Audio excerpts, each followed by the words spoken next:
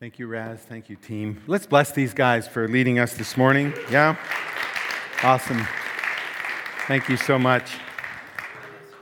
Well, I'm Dennis, and if you're joining us online today, we welcome you. And as part of our normal process, on a second or third Sunday in January, we give everybody an update on the finances of the church and the ministry of the church. So if you're new here, you will hopefully learn some cool things about what we're doing, what God's doing with us. And so I'm going to do that, and then we will continue in our series, which is called Gifted and Going For It, where we're looking at the gifts that God has given to us to enable us to do the things that He's called us to do in our world. So I'll be jumping into that in a few minutes, but I first want to just talk about the financial results for the church. And this next chart's got a lot of numbers in it, but I want to just show you, and I'll walk you through it. So let's start in the top row. Giving has grown from $700,000 to $760,000. You can see we had 2 years of really good growth, 14% and 12% leading into COVID. And then the church was really moving in powerful ways. And through COVID, the church has continued to move in powerful ways. It's just that our giving, and praise God, it's been stable. And that's not the case for many, many churches. And with that in mind, we are seeking to restore growth next year in 2022, this year, I should say. So our goal is $800,000 in giving, and that'll be a 5% increase from where we were last year. Our expenses have been well under control, but as you can see, we've had a surplus at least for 18, 19, and 20, and our carryover grew to $208,000. So when we got partway into 2021, we decided that we should give out of our abundance.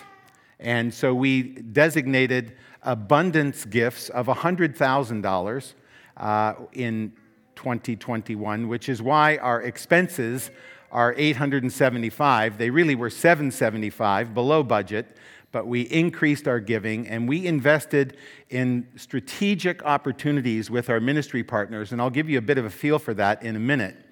And so our carryover at the end of 2021 was $94,000, and we're projecting next year as we grow the budget, we're also projecting to grow our expenses because we're bringing an additional staff member on while I'm still on staff, and I will obviously rotate off of staff this year.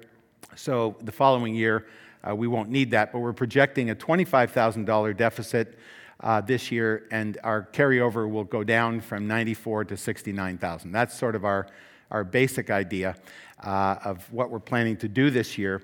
And you'll see there the average, we have about 200 giving units in the church, so the average giving unit to cover the whole budget is about $4,000 per household, and that's obviously going to vary according to our abilities and our resources.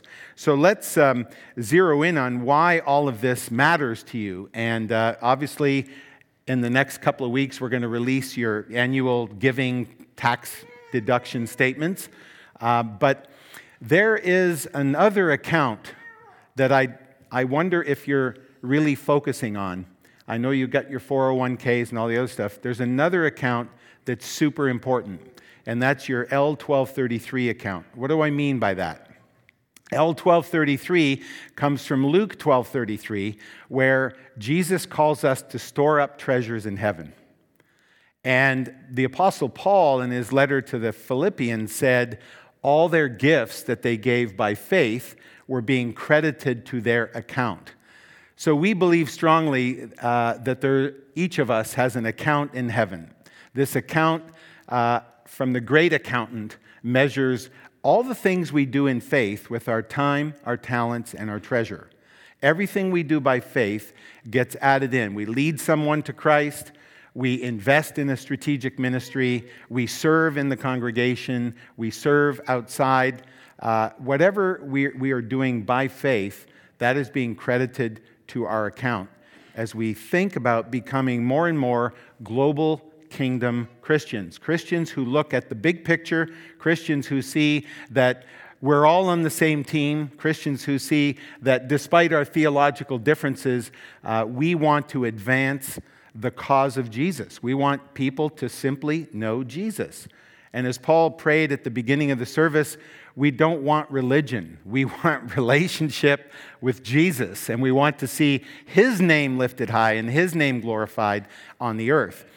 Now, why it matters is because every time we do this, we are building not only kingdom impact now, but we're building eternal treasure.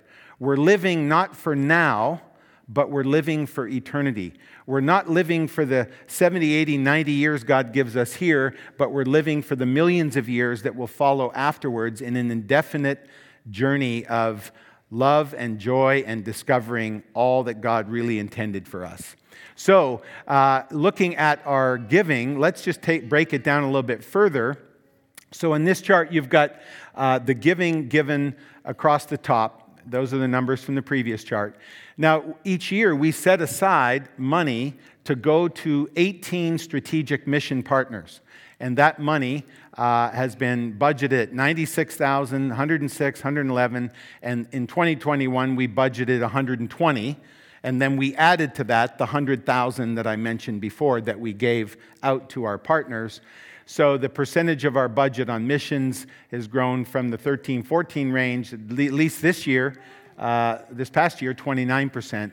But we also have the opportunity to give extra gifts, and those we call donor-initiated giving. So you have the opportunity throughout the year, whenever God puts it on you, to make a donation to a ministry that is over and above your regular giving. And we encourage that, and it's a system that we initiated and developed that allows you to do that. So you can see there we've got giving of about $130,000 up through $156,000. And that donor-initiated giving has been growing, obviously, steadily through the period.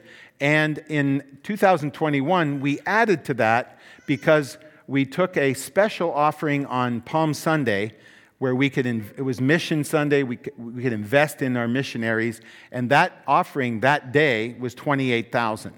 So that bumped up the one to $156,000. So then if you take our total giving, which is the general fund giving and the extra giving, then you have a total of going from about $800,000 to about $900,000, and then all of the missions effort that goes out, our percentage is 27%, 26%, 28%, and then this past year, because of that special giving, 41%. So here is a picture of a congregation. This is a picture of our footprint in the mission world. The map of the world here just shows us with these little red stars where we are active in the world of mission. And I want to just give you a brief kind of some stories about what these things are that we're doing. So our work is across a broad range of areas focused on discipleship, focused on helping people become followers of Jesus, authentic followers of Jesus. So we work with college students through Royce and Liz Baker, Jay and Candy Wilson, Roger and Roxanne Hershey, and Kent and Jill Shellhouse. And over the course of this year, dozens of new believers came to Christ. Hundreds of believers were discipled into their faith. And thousands of college students were challenged to make a career of ministry, make a lifelong commitment to laboring in the kingdom of God. Absolutely amazing ministry that's going on there. Serving the poor in Cincinnati through City Gospel Mission, through the Lord's Gym, and through Whole Again, we served thousands of meals to families that were under-resourced. We provided recovery and shelter for new believers who were going through the process, dozens of those. And we also provided programs for children, whether it is for sports or for art in the arts, and those programs served hundreds of children. So we have an impact and a footprint in the city of Cincinnati. The prison ministry through Tapestry and the work of Sheila Luther and Teresa Earhart, the leader of our women's ministry, has this year brought backpacks, school supplies, and Bibles to hundreds of children whose mothers are incarcerated. What an amazing strategic ministry that is to bring the love of Christ to those. New churches, with the ministry of the Heaths and the Heidenreichs and of Silas Kadka in Africa and Asia, we were directly involved in leading, our partners were directly involved in leading more than 5,000 people to Christ and planting more than 500 churches. Yeah, can you believe it? Look around. It's a small congregation, but by your faith and your trust in Christ and your investment, these are the kinds of opportunities He's giving us to be a part of. We helped in technology. We helped one ministry with 20 tablets so they could multiply by 20 times the number of people they're training in Nepal. We built an app. We paid for the building of an app that is going to allow Muslims around the Middle East to safely connect with us in a secured platform and be discipled through our partner, the ministry Call of Love. And we also financed a new website for Dave and Pam Ping, who lead Equipping Ministries International, and our congregation members, and as well the Wavels, who are also congregation members, are taking over for the Pings. This website is now serving the downloading of training resources and is going to reach 120 countries of people that EMI has trained who are now serving in the field and will be able to download resources for free and bring that training resources to their communities. So an amazing way. So you can take those red stars and you can add like another 100 on there. Young people, Mama Polita's Children's Home in Mexico, the high school students in South Africa in a ministry that our missions elder, Zeke Swift, helped found to combat AIDS, was to disciple high school students to walk in the ways of Jesus, to see sex as something that happens only in marriage, and thereby avoid AIDS and avoid the whole catastrophe. Discipling those children. We also worked with children in Philippine villages. That was one of our investments, was to take a mobile classroom into Muslim villages and provide education when all the schools were closed down because of COVID. And we also have Israeli high school and college students that we are sponsoring. And so these these young people are getting discipleship, they're getting resources, they're getting scholarship funds, and many of them are coming into full-time Christian ministry. So it's a really amazing multiplier.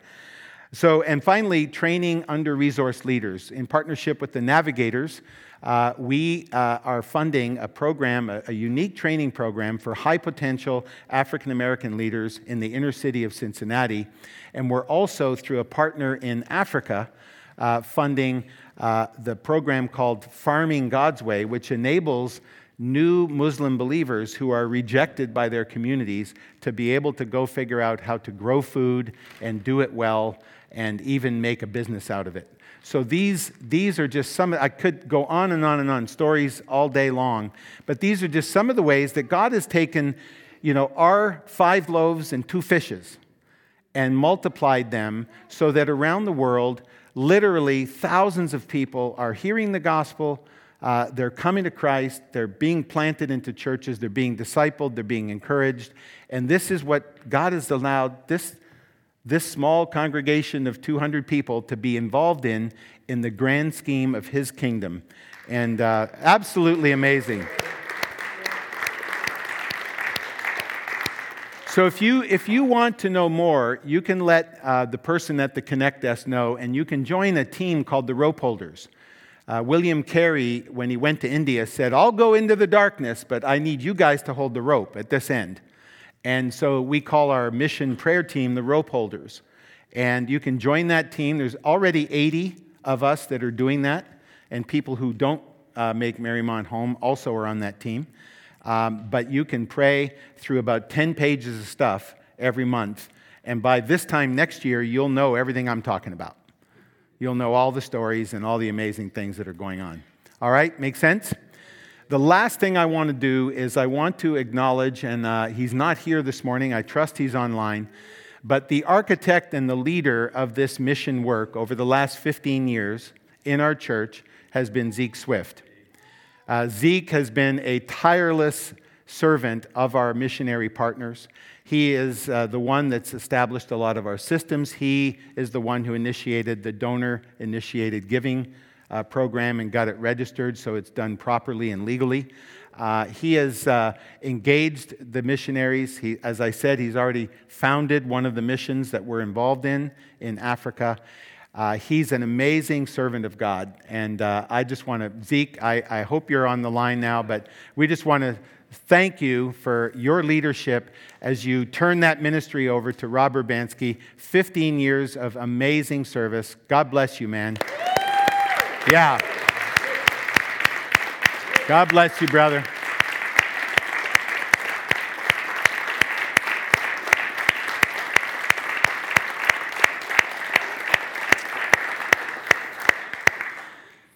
So I want to take us into a time of prayer because we got a lot of stuff to pray about. We got the transition between Zeke and Rob as head of our missions eldership, missions role.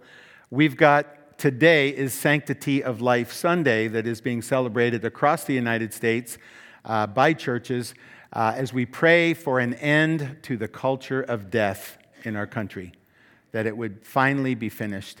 And so let's pray for changed hearts. Let's pray for all the things that are happening to stem the tide, and let's pray for our Supreme Court to make wise decisions. Let's pray for Steve Sessler. He continues to have significant improvement. It is very encouraging, very encouraging. Thank you, Jesus. You are doing an amazing work in healing our brother. But we've got lots of sick people. But pray for Steve. Pray Psalm 91 over him, over his family. Judy's with us here this morning. So we're going to pray for that. I want to pray also for all of this mission work that's going on around the world. I want to pray for our sick family members. I want to pray for our schools. I also want to pray for the continuing journey to end racism. Tomorrow is Martin Luther King Day, and we need hearts to change. We need people to be exposed to the gospel, to bring the oneness of Christ to all of us. So here's how we're going to do that. We're going to take a minute. I want you to stand. We're going to pray Indonesian style. We're going to test, I'm just kidding. We're going to test the ability of God to hear 100 people talk at the same time. No problem. He can do that. So let's just lift up prayers.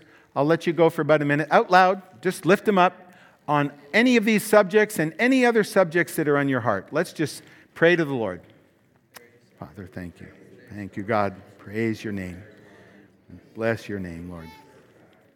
Thank you, Father. Thank you, Lord. Come on, Lord.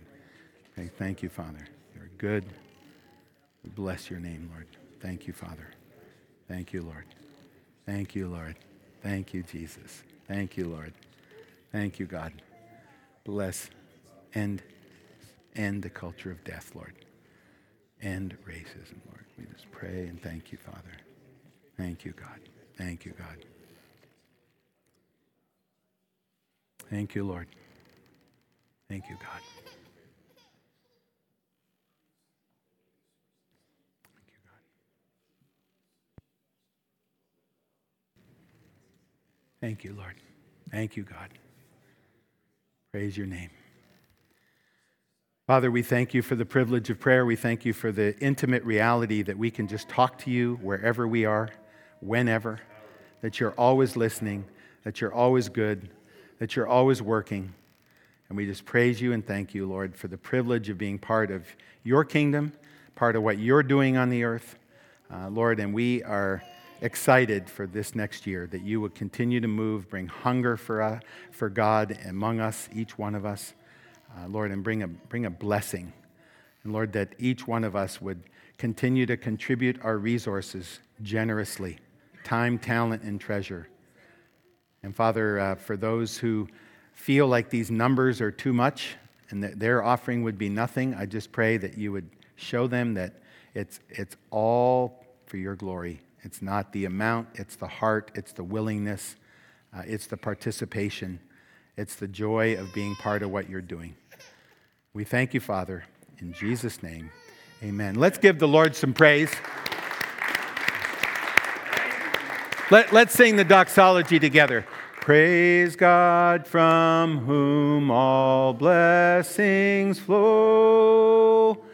Praise him, all creatures here below. Praise him above, ye heavenly host. Praise Father, Son, and Holy Ghost. Amen. Hey, give somebody beside you a fist pump and then you can be seated. All right. If you're new here today, we're glad you're with us. Get a coffee after service. Say hi to some people you've met here. We hope that you enjoy your time here. And this is just one Sunday a year where we update on all this stuff, but hopefully you'll be encouraged to what God's doing here. So we're going to continue now worshiping in the Word. And I'm going to ask you to turn to Psalm 23. And the gift that we're talking about today in our series is the gift of the shepherding ministry. So, we've got the gift of tongues, we've got the gift of the word of knowledge, we've got the gift of prophecy. We also have gifts from Jesus, the apostles, the prophets, the evangelists, the shepherds, and the teachers. So today we're on the shepherds. And these are the people in the church that, according to the way of God, take care of the people around them. Every father and mother is a shepherd of their children. This is a universal activity of caring for one another. And I'm going to be in Psalm 23 just to kick that off. Because here in the first place in the Bible, the Lord identifies himself. And David identifies him as his shepherd. And so the text is familiar. I'll see how good my memory is. The Lord is my shepherd. I shall not want. He makes me to lay down in green pastures. He leads me beside still waters. He restores my soul. He leads me in the paths of righteousness for his name's sake. Though I walk through the valley of the shadow of death, I will fear no evil, for you are with me, and your rod and your staff, they comfort me. You set a table for me in the presence of my enemies. You anoint my head with oil. My cup overflows. Surely goodness and mercy will follow me all of my days, and I will dwell in the house of the Lord forever. Psalm 23 by King David, the statement and the picture of the presence of God with us, the statement and the picture of the protection of God, the statement and the picture of the intimacy that we can have with God, the relationship that we can have, the two-way conversation that we can have.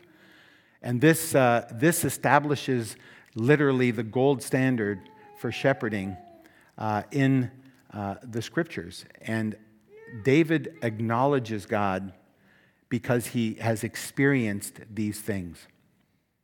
The one part there that I really love, and I've been spending a ton of time on pondering, is he restores my soul. I can't say how many times in the COVID crisis that I have needed my soul restoring. From just the frustration and the the efforts of the enemy to divide. And thank God, in our congregation, we have remained united for the most part. But days when I just need my soul to be restored.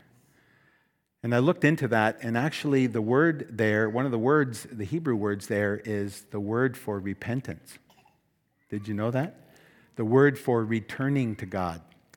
So another translation, which might not be so poetic, is He leads me in the repentance that restores my soul. Because when we say, wow, Lord, I'm frustrated, I'm angry, I'm whatever it is, we're confessing sin. And He is helping us see that we're not walking the way we should. And when we acknowledge that, and then when we turn to Him, boom, our soul is cleansed instantly. Instantly. I mean, the minute you confess sin, He is just and righteous to forgive your sin and to cleanse you from all unrighteousness. So the minute you just say to your wife, honey, I was short with you today, please forgive me. At the very same moment, you're communicating to a person, but you're also communicating to God, and He is forgiving you like that. Don't let the enemy drag all this stuff along, because when He says you're forgiven, it's over. So the shepherding ministry is a crucial ministry, and one of the things that we encourage all of our shepherds who are being trained and released into this type of work is literally when someone has a big problem and they tell you about it, remind them that, hey, as you confess your sin with me, in the name of Jesus, I want you to know you're forgiven. If that person is trusting Christ for their salvation, for their forgiveness of their sins, then the minute you confess to someone else or to the Lord, you are forgiven, you are cleansed, and that is the way He restores our soul. So on this shepherding ministry, I want to do this in 3 parts this morning. First, I want to look at shepherding in the Bible. Then I want to look at how do we interpret that scripture here, the way we do shepherding in the congregation here. And then I want to have a time of ministry and prayer that we can continue to worship through. And rather, if time permits, I'd like to hit that last song again at the end. I feel like we're supposed to do that. All right. So my hope for this is that you will see how God takes care of us through people, and that you also would be encouraged to step into that type of ministry, to widen your circle of influence. If you are caring for your family, but then maybe you're caring for a family member, maybe an aged parent. But I want us to think about how we can grow in our ability to care for one another. So, shepherds in Scripture. So I've got part 1. So I've got some lists here of scriptures, and we talked about the Lord shepherding David, and David seeing that in Psalm 23. David also shepherded Israel well. In Psalm 78, verse 72, it says that David shepherded them with skill and with integrity of heart. With skill and integrity of heart. And as Isaiah in chapter 40, I don't have it on here, verse 11, he talks about the Lord carrying His people on His shoulders. That picture of the shepherd with his arms around the 2 legs and the animal behind him on his shoulders. But we then move, as we go through the biblical revelation in the book of Jeremiah, in the book of Ezekiel, in the book of Zechariah, we see that it's all condemnation and judgment of bad shepherds. And there's all kinds of stuff in there. Shepherds who are not skillful, who don't care, who are in it for the money, are in it for themselves, and are definitely not walking in integrity. And we've got examples all around the church, everywhere in the world. We're humans, we're not perfect, but we've got examples in the church of, shepherds flying around in multi-million-dollar jets and living in multi-million-dollar homes. And we've got televangelists. You've seen it. I mean, it's part of the reality that some people are taking this shepherding and they're taking advantage of the people they're shepherding. And this is clearly laid out in Scripture. And we come to John chapter 10 and the revelation of the Good Shepherd. And Jesus in chapter 10, verses 14 to 16 says this, I am the Good Shepherd. I know my own, and my own know me, just as the Father knows me, and I know the Father, and I lay down my life for the sheep. And Jesus, in this very brief passage, takes all of that biblical revelation and says, I'm the one. I'm the unique one who is able to care for my people, and my people know me, and I know them. You know, if we're really walking with Jesus, over time, we're going to gain the ability to hear his voice. We're going to hear him speaking in all kinds of ways, you know, to help a neighbor, to bless a member of our family, to take action by writing a check or going to a mission trip or whatever it might be. But the shepherd is speaking. And if we can have ears to hear, then we will hear him call us. We will hear him and we will know his voice. And by our repetitious engaging with him, whether it's the first thing in the morning in your world or the last thing you do at night or both, but whenever we call on him and we let him know what is on our heart, he knows us. And there are others who will not acknowledge him, will not walk with him, will not pay any attention, and he will say, I never knew you. So what he's asking for is a two-way communication, conversation, and he is obviously our first stop for any shepherding resources. And notice that he lays down his life for the sheep. He didn't come to earth in a multi-million-dollar jet. He didn't come to earth in a multi-million-dollar home. He came to earth, as we studied at Christmas, in a stable with the smells of animals and all of that. He humbled himself from being the creator of the universe, the king of the universe. He humbled himself to come down and to be among us, you know, unnoticed. There's nothing special about him, but he came in and he was incognito for the first 30 years of his life. And then his public ministry started. And as he taught the truth, he taught about the kingdom of God, he was killed for his trouble. And there is literally no equivalent in any story of a king sacrificing himself so his people could be set free. He took the punishment that we deserved because of our sin and our rebellion, and he took it on himself, and he died. This is a different kind of shepherd. This is the Good Shepherd. And this is Jesus. And this is the gospel, that whoever would follow him into this life of laying down our lives for others, trusting him, being a blessing, being generous, walking with Jesus day to day in that conversation, that is the good news of the gospel. And that is the good news of the Good Shepherd. So if you have never taken that step of following Christ and trusting him and walking with him, then I want to invite you today to make today your day. And at the end of the service, if that's your desire or you want to learn more, then just come and see me and we'll talk. So the shepherding picture continues in the New Testament, and Jesus delegates this job to his 12 disciples, and after obviously Judas quit on him, the 11 disciples, and those that they would also build into.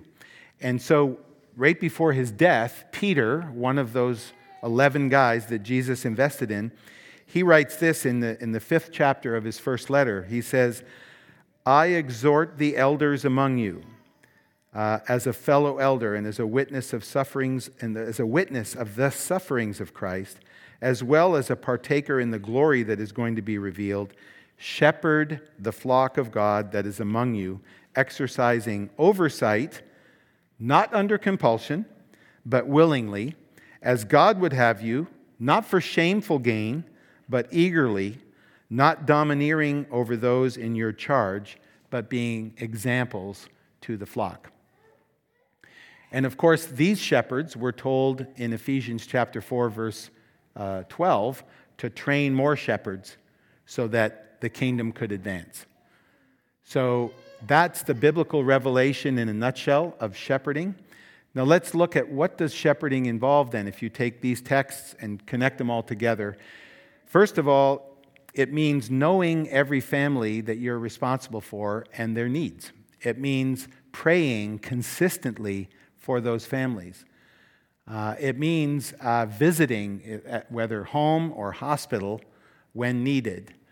It means helping each person here identify whatever issues may be happening in their life and how to help them grow spiritually. It could be marital issues, it could be financial issues, it could be relational issues at work, all kinds of things. And these shepherds would be those that would bring, as we've said, bring the wisdom of God to help mature you as you walk with Christ, right? Identifying your gifts and the ways that you can serve in your gifts, both here on Sunday morning, but also throughout the week in your workplace and other places, that your neighborhood, in your families. Helping you connect and serve in the body here, encouraging you and disciplining you when necessary. And that simply means pointing out in love the truth and helping people correct things that are getting in the way of our congregation or of their family and helping them grow. And then finally, helping them find special resources. Sometimes we need counselors. Sometimes we need financial assistance. Sometimes we need somebody to come alongside us and mentor us. So finding resources as they are needed. So that's the picture of shepherding and what it involves as we think about unpacking this gift and putting it into practice in a local congregation. So what does shepherding look like at Marymount Church? Well, this picture gives you a sense of how we think about it. When we, the shepherds of this congregation, when we gather, we're like these Middle Eastern shepherds. We don't literally sit around a campfire very often, but we sit around a table, and our meetings is not a board. We're not a board. In fact, if somebody uses the word board, they get a $1 fine. It's a council. It's a group of men that are friends, that are in fellowship, that love to be together, that love to pray, that love to encourage others. It's a fellowship that if you kind of had a camera in our meetings, you would see it's about half of our meetings is prayer. And it's just lifting up the congregation, encouraging you. So you have people who love you and are praying for you regularly, not just when we have meetings, but with each of their groups of families that they're responsible for. And there's a lot of joy in it. There's a lot of joy in celebrating new jobs and new babies and promotions and the things that come along. And it's also, sitting with you in the difficult spots of illness and death and all the other things that happen in life. But this is our hope. This is our mentality. And then if you think about our shepherding, these convictions, and think of it, right? This is an increasingly cold and dark world. And think of the touch, the care, the compassion, and the encouragement that comes from these shepherds. And our shepherds have, the 13 of us, we've lived about 800 years together. And also, we have about 200 years experience doing the shepherding job. So it is a very encouraging group to be a part of. And we have some new shepherds that have just come in, and they're experiencing the encouragement of being part of this as I experience the encouragement of my other brothers who are together. So how does it play out? So this is our shepherding strategy. This is how we do it. It's 5 layers. And the layers begin with the elders and the wives. That's a team of 13 couples in this congregation. And by the way, our wives, among other things, run and contribute to the women's ministry, but they also, 2 of our women, Terry Robinson and Lynn Robinson, they lead the prayer chain, the meal train. So if you're having a baby or you're sick and in the hospital, then I encourage you, take advantage of the meal train. This is what a practical, specifically helpful picture of shepherding, bringing a meal. The staff is a team of 8 servants, and we basically take care of the building and the finances and all the planning that goes into what goes on here. And between the staff and the elders, every family in the church is being shepherded by one of our elders or one of our senior staff leaders who meets those qualifications. So that's the first 2 layers. Then we have small group leaders. We have small group leaders that are caring for 11 small groups that meet most of the time weekly outside of Sunday morning. We have a pastoral care team. It's a team of 6 prayer servants, and they will go to the hospital, they will go to your home, and they will take special appointments where you can have an hour and a half of prayer with a couple of prayer partners. If you need restoration of your soul, we call it soul care. And then finally, we have prayer servants available every Sunday morning and every Wednesday evening. Now, the thing about this is it doesn't work because none of us are mind readers. It doesn't work unless you share what's going on. It's a two-way street. It's a two-way street. As you share what's going on, we get to know you better. We can be more effective. And that's why this discipleship survey that we're doing right now, and we've only got about 40 responses, and we'd like 100. But if you haven't done the discipleship survey, please do that. It's on the website. Click, fill it in. It'll take you 10 minutes. But it's our opportunity here. How can we do better? What do you need to grow? What's going on here that could be better and could be more helpful for you? All right? Make sense? Okay. Now, that's all great. And then we have the reality of life in a fallen world. So what are we going to do when things go wrong? So part of our shepherding is a thing called the social covenant. The social covenant is a 1-page document. You can get a copy on the Connect desk before you leave. It has these sections. It first of all clearly expresses how we will treat each other. And it sets the standard for how we want to treat one another, children of God, doing it right. And then it lays out the inevitability of when we will fail. And we will fail, and we will have conflict, and we will have strained relationships or even broken relationships. And that needs to be fixed. Well, Jesus laid that out in Matthew chapter 18. And he basically lays out a process for the church to go through and process all their difficulties. And the 2 key skills, or the 2 key things that make that work, are repentance, that I talked about in Psalm 23, and forgiveness, which I also talked about in the category of John 10. So clear direction. How do you do repentance? There's actually 6 steps to a really good repentance, to let someone else know you're sorry. There's also 6 steps for a really good biblical forgiveness. How do you extend forgiveness? And how do you transfer the debt of the person who messed you up? How do you transfer that debt over to Jesus and forgive them?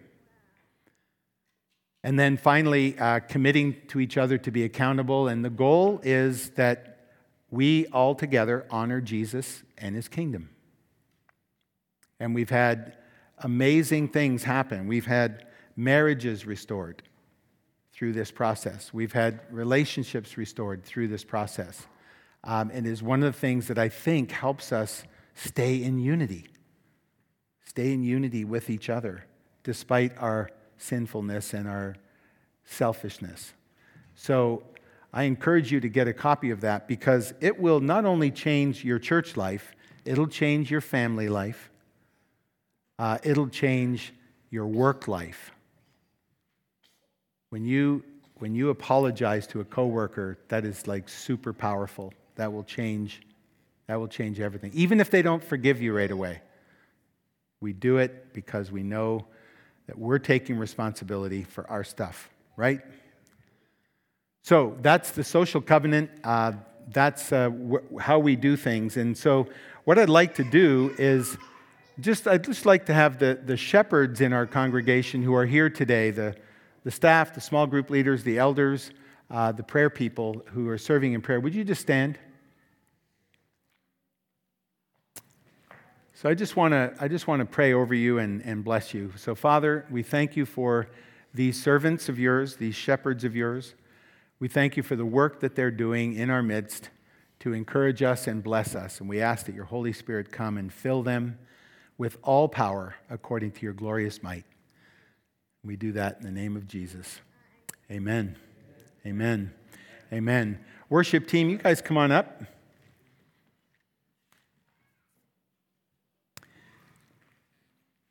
As they're getting ready to sing, if there's anybody who would like to grow in this whole area of shepherding, just stand up as we get into worship. Just stand up now, and we're gonna pray. We're gonna have the shepherds come by and pray for you. So any of the folks standing, would some of the shepherds just go around and pray for them, that they can grow in that skill of biblical shepherding? All right, let's pray for them while we